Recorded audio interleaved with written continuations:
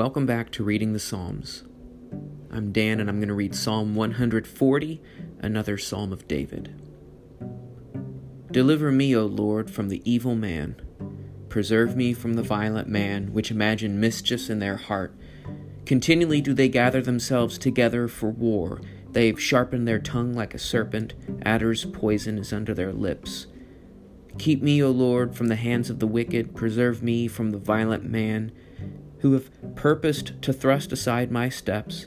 The proud have hid a snare for me, and cords. They've spread a net by the wayside. They've set gins for me. I said unto the Lord, Thou art my God. Give ear unto the voice of my supplication, O Lord. O God the Lord, the strength of my salvation, Thou hast covered my head in the day of battle. Grant not, O Lord, the desires of the wicked. Further not his evil desire, lest they exalt themselves. As for the head of those that compass me about, let the mischief of their own lips cover them. Let burning coals fall upon them. Let them be cast into the fire, into deep pits, that they rise not up again. An evil speaker shall not be established in the earth. Evil shall hunt the violent man to overthrow him. I know that the Lord will maintain the cause of the afflicted and the right of the needy. Surely the righteous shall give thanks unto thy name. The upright shall dwell in thy presence. There is a lot of hot emotion in this psalm. And while it is penned by a man whose enemies literally carried swords, even so the psalm still is within our reach today. When you look at the problems that David is calling out and start to list them, you can begin to identify with them. Things that I pulled out of this psalm are those who have mischief in their heart, gathering for war, sharp tongues and poisoned lips. They're thrusting aside our steps. They're setting snares and traps along our way. They have proud desires and plans. They are speaking evil, and they are of violence. Take the sword away, and these are the very things that we face today. Words that hurt and cause us pain. Often we will say that they are speaking hurt because they are hurting themselves. That may be the case. They are speaking words that hurt us and bring us down.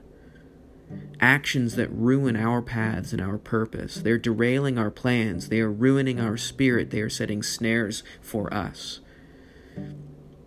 Even violence, physical violence, verbal violence, racial violence. These are truths that are real. This is what's happening today, and we cannot ignore this reality. Instead, we need to call to God. This is a psalm that should empower us to speak out against ugliness and should create a faith and trust in a Lord who is greater than all of the enemies that we face. Let's read it again. Deliver me, O Lord, from the evil man. Preserve me from the violent man which imagines mischief in their heart. Continually do they gather themselves together for war. They've sharpened their tongue like a serpent. Adder's poison is under their lips. Keep me, O Lord, from the hands of the wicked. Preserve me from the violent man who have purposed to thrust aside my steps. The proud have hid a snare for me and cords. They've spread a net by the wayside. They've set gins for me. I said unto the Lord, Thou art my God. Give ear unto the voice of my supplication, O Lord. O God, the Lord, the strength of my salvation. Thou hast covered my head in the day of battle. Grant not, O Lord, the desires of the wicked. Further not his evil device, lest they exalt themselves. As for the head of those that compass me about, let mischief of their own lips cover them. Let burning coals fall upon them. Let them be cast into the fire, deep into pits, that they may rise not up again. An evil speaker shall not be established in the earth. Evil shall hunt the violent man to overthrow him. I know that the Lord will maintain the cause of the afflicted and the right of the needy. Surely the righteous shall give thanks unto thy name. The upright shall dwell in thy presence. In the face of this ugliness, in the face of evil words, in the face of the pain and the hurt and even the violence that people bring to us, We must maintain the cause of righteousness and walk the path of uprightness, thereby staying with God, and yet calling on God to deal with those who are speaking and behaving in and with evil. Let's put these things in God's hands and pray that God will care for us. Well, thanks for listening in, and I hope to talk with you again soon.